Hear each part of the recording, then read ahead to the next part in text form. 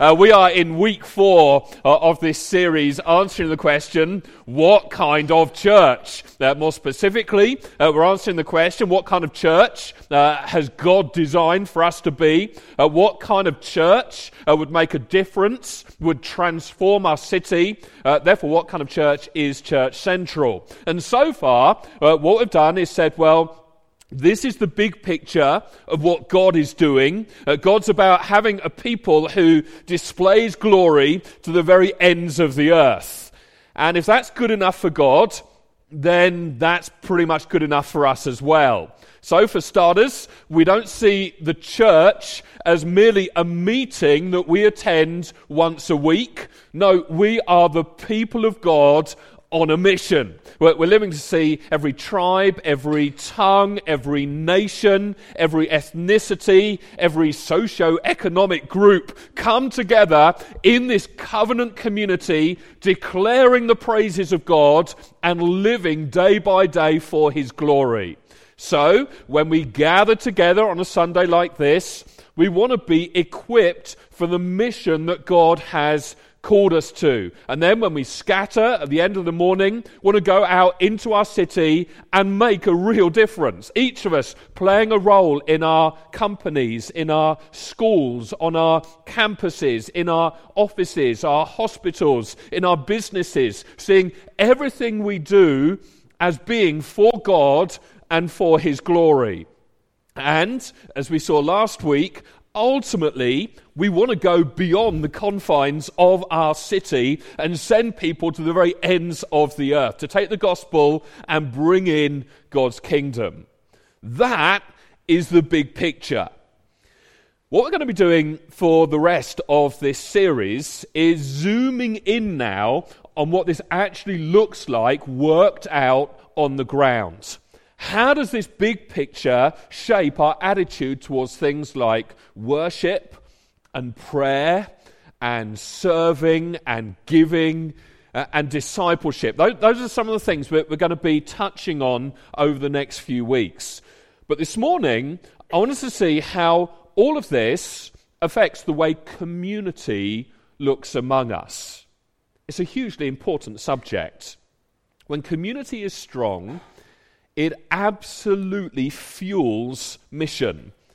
But when community is king, when that's the end goal, it absolutely kills mission. It's like every new person that joins the church is a threat to the community we've formed. Every change we do to enable us to be more effective in our mission is seen as something that attacks the community that we have. If community is just the end goal, it undermines the mission we have. But when it is working well, when it's working as God has designed for it to work, it absolutely fuels mission. Before we get into this, I want to pray and ask God to maybe confront and challenge some of us so that we would play more of a role in establishing community in the church here, but also that God would help us as we dive into what community looks like, help us keep this tension in terms of mission and community. Let's pray. Heavenly Father, I thank you that you have set us into your people. You've called us to be part of a family. Thank you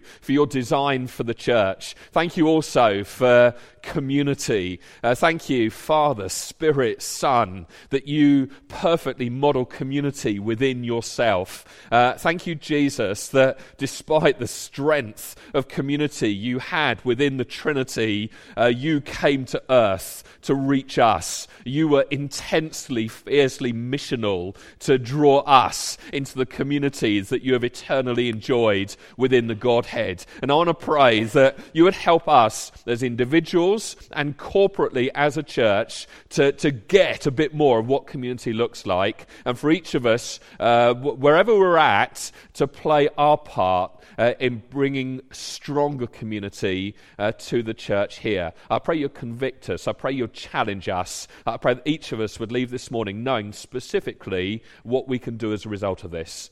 Amen. Okay. I want to kick off by just looking quickly at the basis or the foundation for community in the church. And then for the rest of the talk, I want to show you how this community gets worked out in practice. Let's face it, we live in a day and age where connectivity is way easier than it's probably been at any other point in all of world history. You can connect with people quicker than you've ever been able to before. And it doesn't require a whole lot of depth either. You can let people know, dare I say, the most useless bits of information about your life if you really want to. You can take pictures of your pets, or the latest meal that you've eaten, or your new shoes, and stick them on Instagram or Facebook or Twitter for everyone else to share the joy, or maybe not. But we feel, despite all of this, more alone and more unknown than at any time in human history. More connected, more in touch, more able just at the press of a button to speak to people on the other side of the world. But despite the fact it's easier to find people with shared common interests, to get in touch, get in contact, sociologists are finding there's an epidemic of loneliness in our society. And so somewhere, somehow, something has gone awry with how we define community, how we define and function in relationships. Now, at the simplest level, I think the problem with all of our relationships, the reason why so few of them are satisfying and long-lasting, is they tend to be built on things that we have in common. And as those things we have in common with others change, so does the relationship. So, for example, just a few years ago now, when I was a student, I had a whole load of student friends. Although just a couple of years have passed since those days, I've pretty much lost contact with all of them. Wherever I've lived, I've had friends around me who I never really saw the moment I moved house to a different area. When I was single, I had way more single friends. When I was married without kids, most of my friends ended up being married without kids. Then the moment kids arrived, it all changed again. It's kind of like as you transition out of one life stage into another, your connections, your relationships, your friendships change. Now, all that being said, the whole basis for our relationships in the church is what we have in common with one another. But it's not what you might think. If you've got a Bible with you, maybe you could quickly turn to 2 Corinthians chapter 5. Just to give you the background to this passage, the church in Corinth was probably the most chaotic, the most dysfunctional church in the history of Christianity. But despite that, Paul never disowns them. He continues to consider himself their father. He loves them, yet he rebukes and corrects them at times. He encourages them. Patiently, he works with them to try to put things right. It's like he's compelled by compassionate love for this dysfunctional group of people. And we're going to read why. We're going to read what held them together, starting in verse 14. Paul says, "For Christ's love compels us, because we're convinced that one died for all and therefore all died. And he died for all, that those who live should no longer live for themselves, but for him who died for them and was raised again." And so, what we get here is that the basis for all of our relationships with one another in the church comes down to this. You and I, despite our backgrounds and the stories of our lives up until now, we all have this in common. All of us have sinned. All of us have rebelled against God. Everyone in this room is guilty. And all of us are in need of a righteousness that goes way beyond our own. And we've found that righteousness in Jesus Christ. That's what we all have in common. And so whether you are a student or a single mum or married with no kids, whether you're young or old, absolutely loaded or completely flat broke, whether you grew up in a church context or have barely ever been to church your whole life, what we all have in common is this. All of us have fallen short of the glory or the standard of God. All of us, in all of our attempts to try to be good enough to satisfy God's perfect requirements, are lacking in some way. And Jesus has filled in the gap with his righteousness, with his life, with his death, with his resurrection. He has purchased for us what we could never afford or earn. God has reconciled. He's brought us back together to himself in Christ.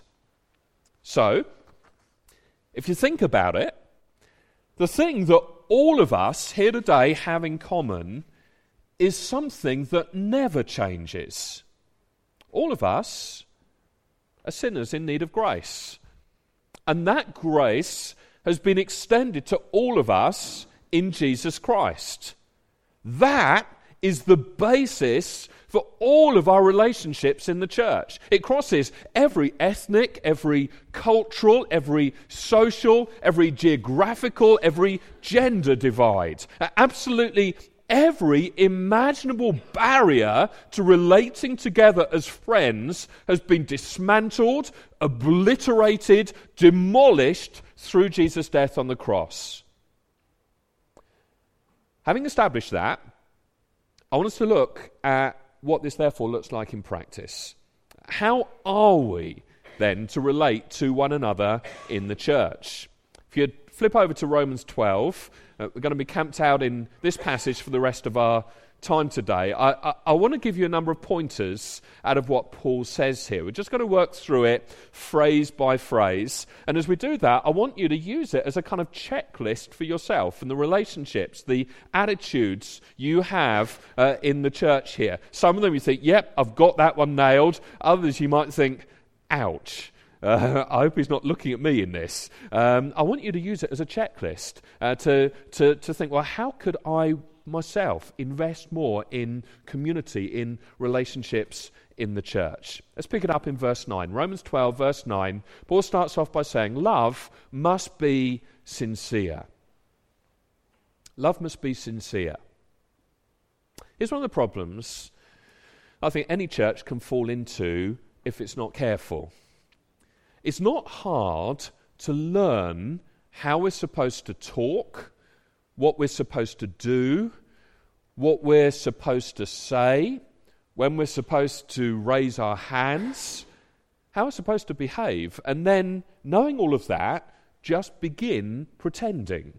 You don't have to have any real love for Jesus. You just simply imitate the people around you and play the part. You therefore pretend you're all right when inwardly you know you're not. You pretend you're close to God even though perhaps you're not. And you create this external image that doesn't match the internal reality. The Bible doesn't mince its words on this. The Bible would call this hypocrisy. And it's so unnecessary. I mean, think about it. If the basis of our relationships is that all of us in this room have fallen short of the glory of God, then why on earth should it surprise anyone else in the room that I'm lacking in some way? It really shouldn't surprise anyone that there are times in my life where I really wrestle with sin. I mean, the whole basis of our relationship with one another is built on this fact. I have rebelled against the God who created the universe. And it's by his grace alone that I am made righteous. I'm made right with him. So why on earth would I ever pretend that I am more than I am when this whole thing is built and established on the foundation that it's not about me in the first place? It's about his righteousness. Listen, you might well be sitting here today feeling pretty unwanted or unlovable. As we come to worship later, you might struggle to take part in it because you feel just unworthy before God or with the people around you. I want to say to you, you are believing a lie. The cross of Christ is evidence enough that God was well aware of all of your shortcomings, all of the times you mess up, all of your failures, you at your darkest moment, you at the most wicked point in your life. He knew it all, he saw it all, and yet he still extended grace and mercy to those who receive it. If you are a believer here this morning, when Jesus died on the cross, he knew absolutely every sin you would ever commit. Nonetheless, he went through with it. He carried the punishment for it all. Now, I don't know what you think, but I reckon that knowing this frees us to be very sincere and very honest with others and to receive their love and receive their acceptance of us. It also enables us to show genuine love to people who previously we might have held at arm's length or looked down on or maybe envied. I mean, if God could show love to me when I was at my very worst, surely I can do the same to others. Love must be sincere. Now, before we go any further, I do need to make a distinction here. The church is to be a community where it is absolutely safe for everyone to be honest about where they are. But at the same time, that doesn't mean that we are then to turn a blind eye to ongoing, unrepentant sin. And so, having told us that our love and acceptance for one another should be sincere, Paul then adds, reading on, hate what is evil. Love must be sincere, hate what is evil. And so, as a community here in the church, we're looking to create a safe environment for all of us to struggle well. But at the same time, we're also going to confront sin. Now, I think there's a personal responsibility in this we all have to come against sin that we can see in our own life. There's also a community aspect to this as well, because I think probably all of us in this room have our own individual blind spots. There isn't anyone here who doesn't have a blind spot when it comes to their own life. We all have some area that's not fully surrendered to God. And I'm not necessarily expecting you to know what it is right now, because it's a blind spot. By definition, you don't know what it is.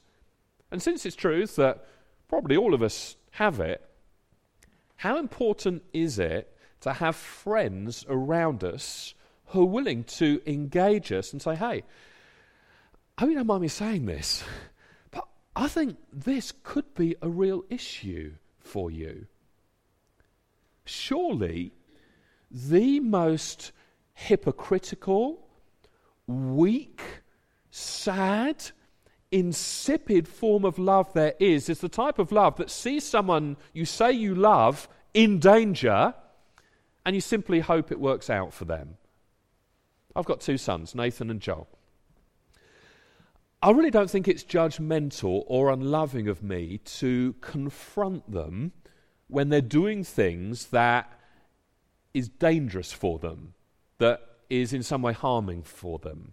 For example, many years ago when they were still toddlers, I wouldn't stand in the house looking out of the window, watching them playing in the busy street outside and just hope they're okay.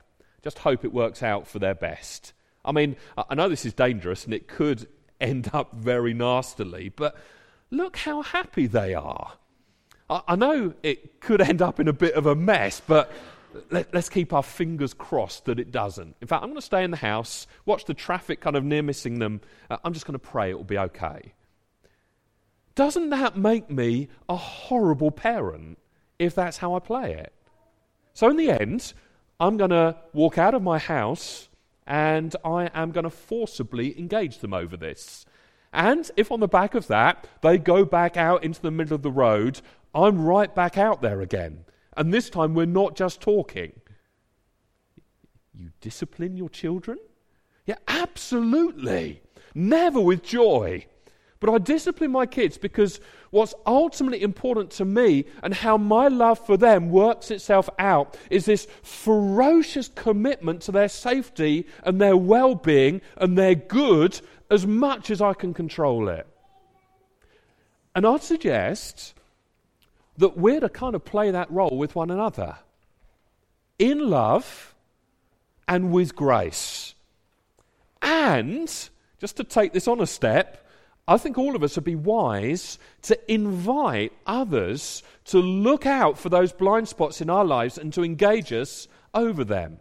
And I think we need to invite it so that when something happens, we can be reminded that we invited it in the first place.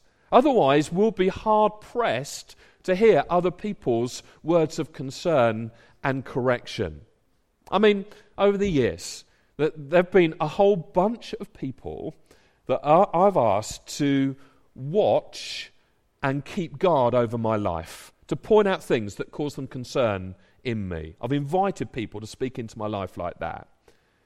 But whenever any of them have actually taken up the offer and sat down with me and started pointing out some of those things, to this day, if I'm being honest, I have never found it easy.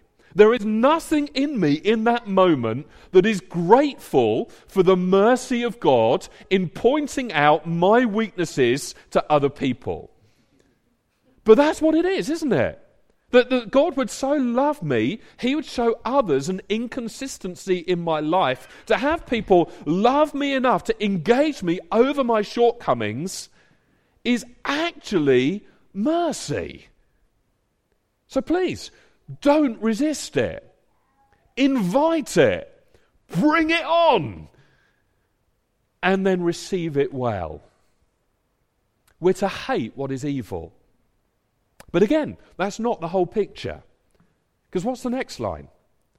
Paul says, hate what is evil, cling to what is good. And so, the kind of community we're looking for here isn't just everyone running around with whistles in their mouths, ready to penalise fouls and hold up imaginary yellow cards or red cards, or even proper ones that you keep in your pocket just to make the point. How miserable would that be? Who would want to be part of a community like that? You know what I really love? I just love it when everyone is watching me, and every time I mess up or slip up, they're going to be blowing a whistle and pointing at me. Oh, that's the kind of community I want to be part of. No. It would be it would be a horrible way to relate with one another. So we don't only hate sin, but also the flip side is we encourage one another. We push one another along to cling on to that which is good. Let me just give you a couple of verses here. First of all, Hebrews 10, verse 24. The writer of the Hebrews says, "And let us consider how we may spur one another on towards love and good deeds. Let us not give up meeting together as some are in the habit of doing, but let us encourage one another, and all the more as you see the day approaching." I love the premeditation in this verse. Let me consider. Let me think in advance of. Let me dwell on how I might encourage those around me into love and into good deeds. Proverbs 10:11 says, "The mouth of the righteous is a fountain of life." I want to be a man who speaks life into the people around me. I want to point out things that they do well. I want to encourage them to be brave and confident and courageous, that they wouldn't be timid in the face of the things that God has called them to do. I want to engage them. I want to encourage them. I want to walk with them faithfully in their lives. Because you know what? Genuine and courageous, that they wouldn't be timid in the face of the things that God has called them to do. I want to engage them. I want to encourage them. I want to walk with them faithfully in their lives. Because you know what? Genuine community not only hates what is evil, but it also encourages clinging onto what is good. Let's keep reading. Next thing Paul says. Community not only hates what is evil, but it also encourages clinging onto what is good. Let's keep reading. Next thing Paul says. Be devoted to one another in brotherly or sisterly love. Honor one another above yourselves. Now, if we allow this to kind of filter down and sink in, I think some of us would have to say this is ever so slightly problematic. I mean, don't look at them now, but there may well be people in the room who you can think of who ever so slightly get on your nerves. So what do we do about this? No nudging one another, please. How do we love one another with a brotherly or a sisterly love and then honour one another? Well, I think the love part of this is where maybe we need to do some work. Because if we have love for people, then probably we'll find it easier to honour them. I don't know what you think, but in my experience, this kind of love isn't something I can just turn on like that. I think love for others is stirred up as we begin to realise the reality of God's love for us in Jesus Christ. That is absolute despite others.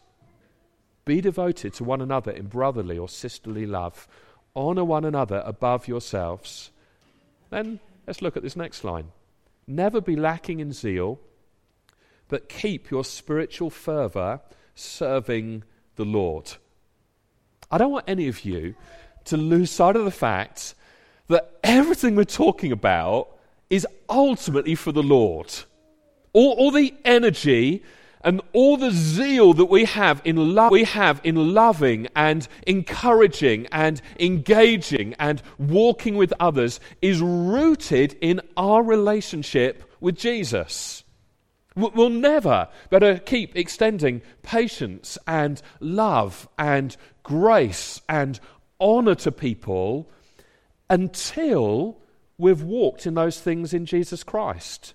The whole cycle of being motivated to live out this kind of community, only to watch the motivation fade as we actually start. The whole cycle of being inspired and then it just fading back down to nothing. It's broken when we grasp that nearness to Jesus makes us able to love and serve others well. Ultimately, it's all for the Lord. Let's keep reading. Verse 12. Be joyful in hope, patient in affliction, faithful in prayer. Now, I could preach a whole series on this, but I'm not going to. I'm going to kind of cram it in right now. And I'm going to do that because I think these three ideas are so interlinked, so interwoven that actually if you try and pull any one of them out, it doesn't quite work.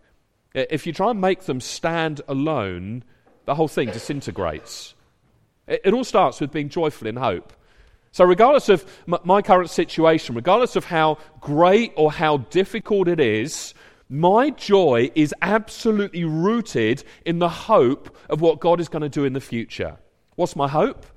Upon earth, where there are no more funerals, no more cancer, no more sickness, no more man flu, no more sore throats, no more indigestion, no more terrorist attacks, or anger, or bitterness, or tears.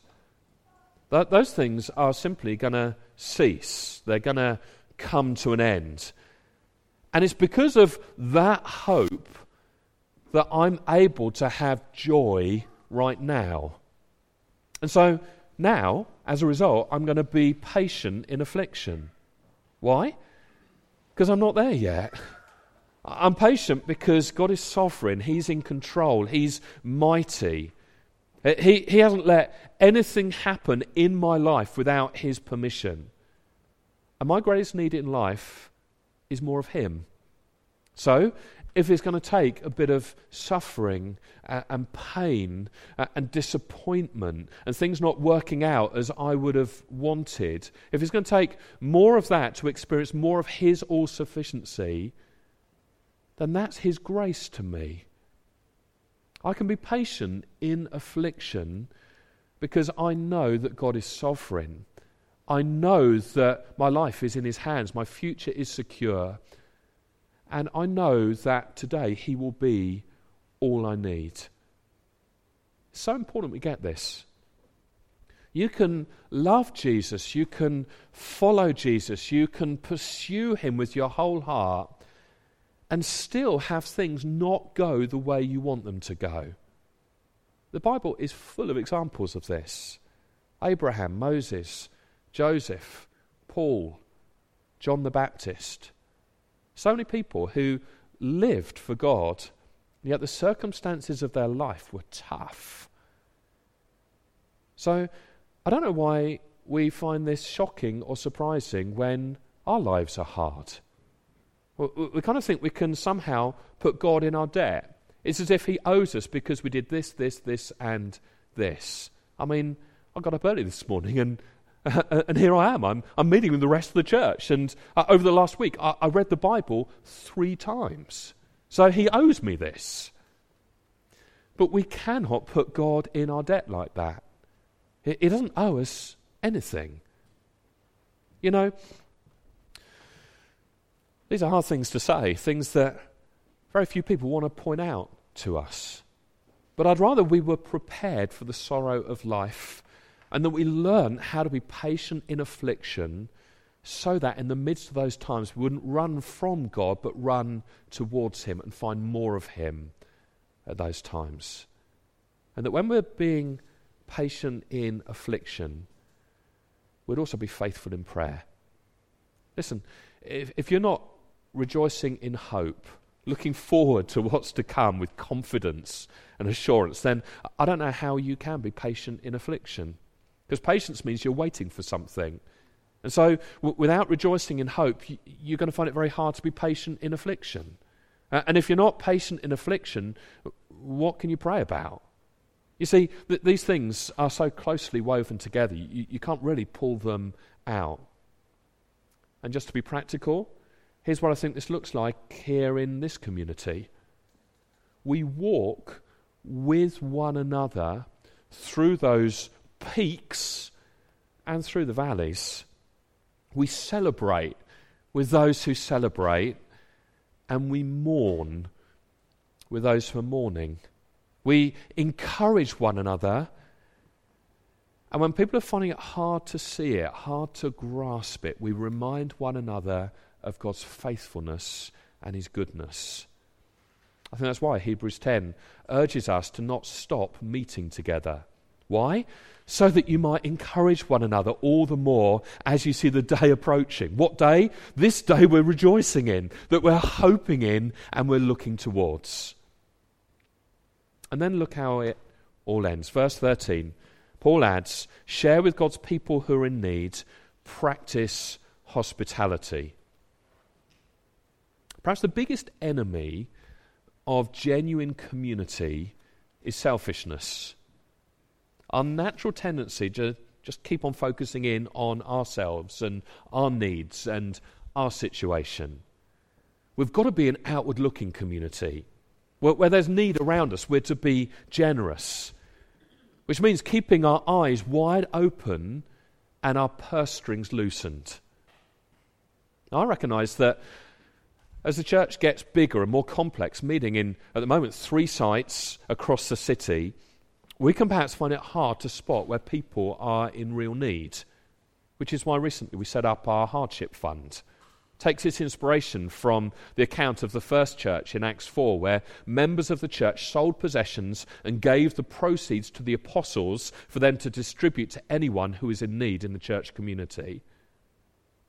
If you're here today, and for whatever reason you find yourself in financial difficulty, I'd urge you to chat with anyone on the site leadership team. We'd love to try and help you practically.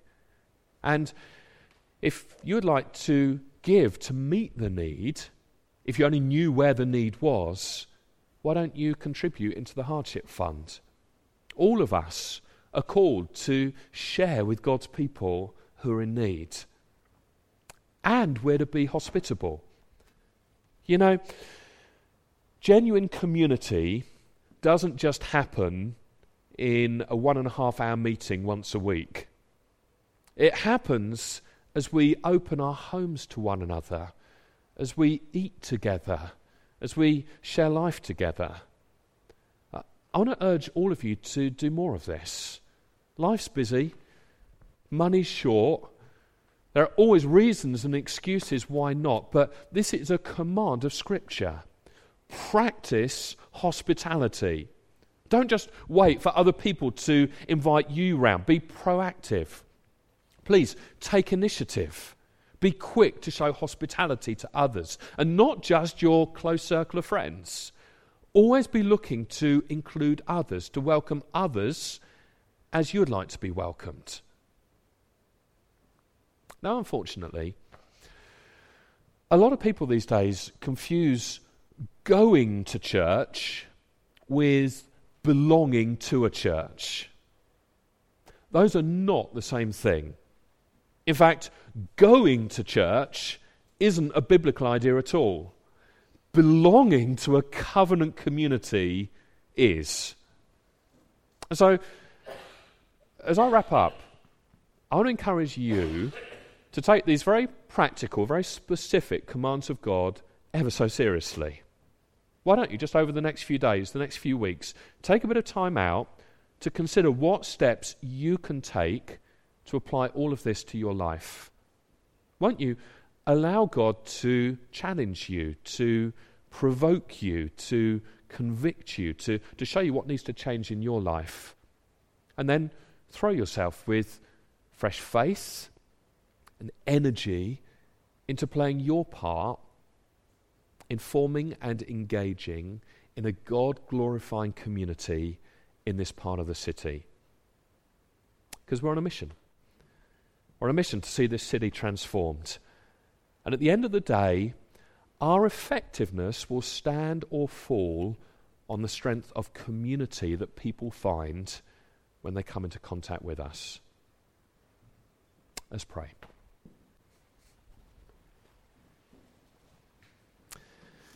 God, I want to thank you that you care enough about this whole subject to spell it out really clearly in passages like the ones we've been looking at today. I want to pray you'd send your Holy Spirit to us right now. Don't allow these words to be snatched away from us quickly. Spirit of God, would you underline them to us? Even now, would you just show us one or two things we can individually do to apply this?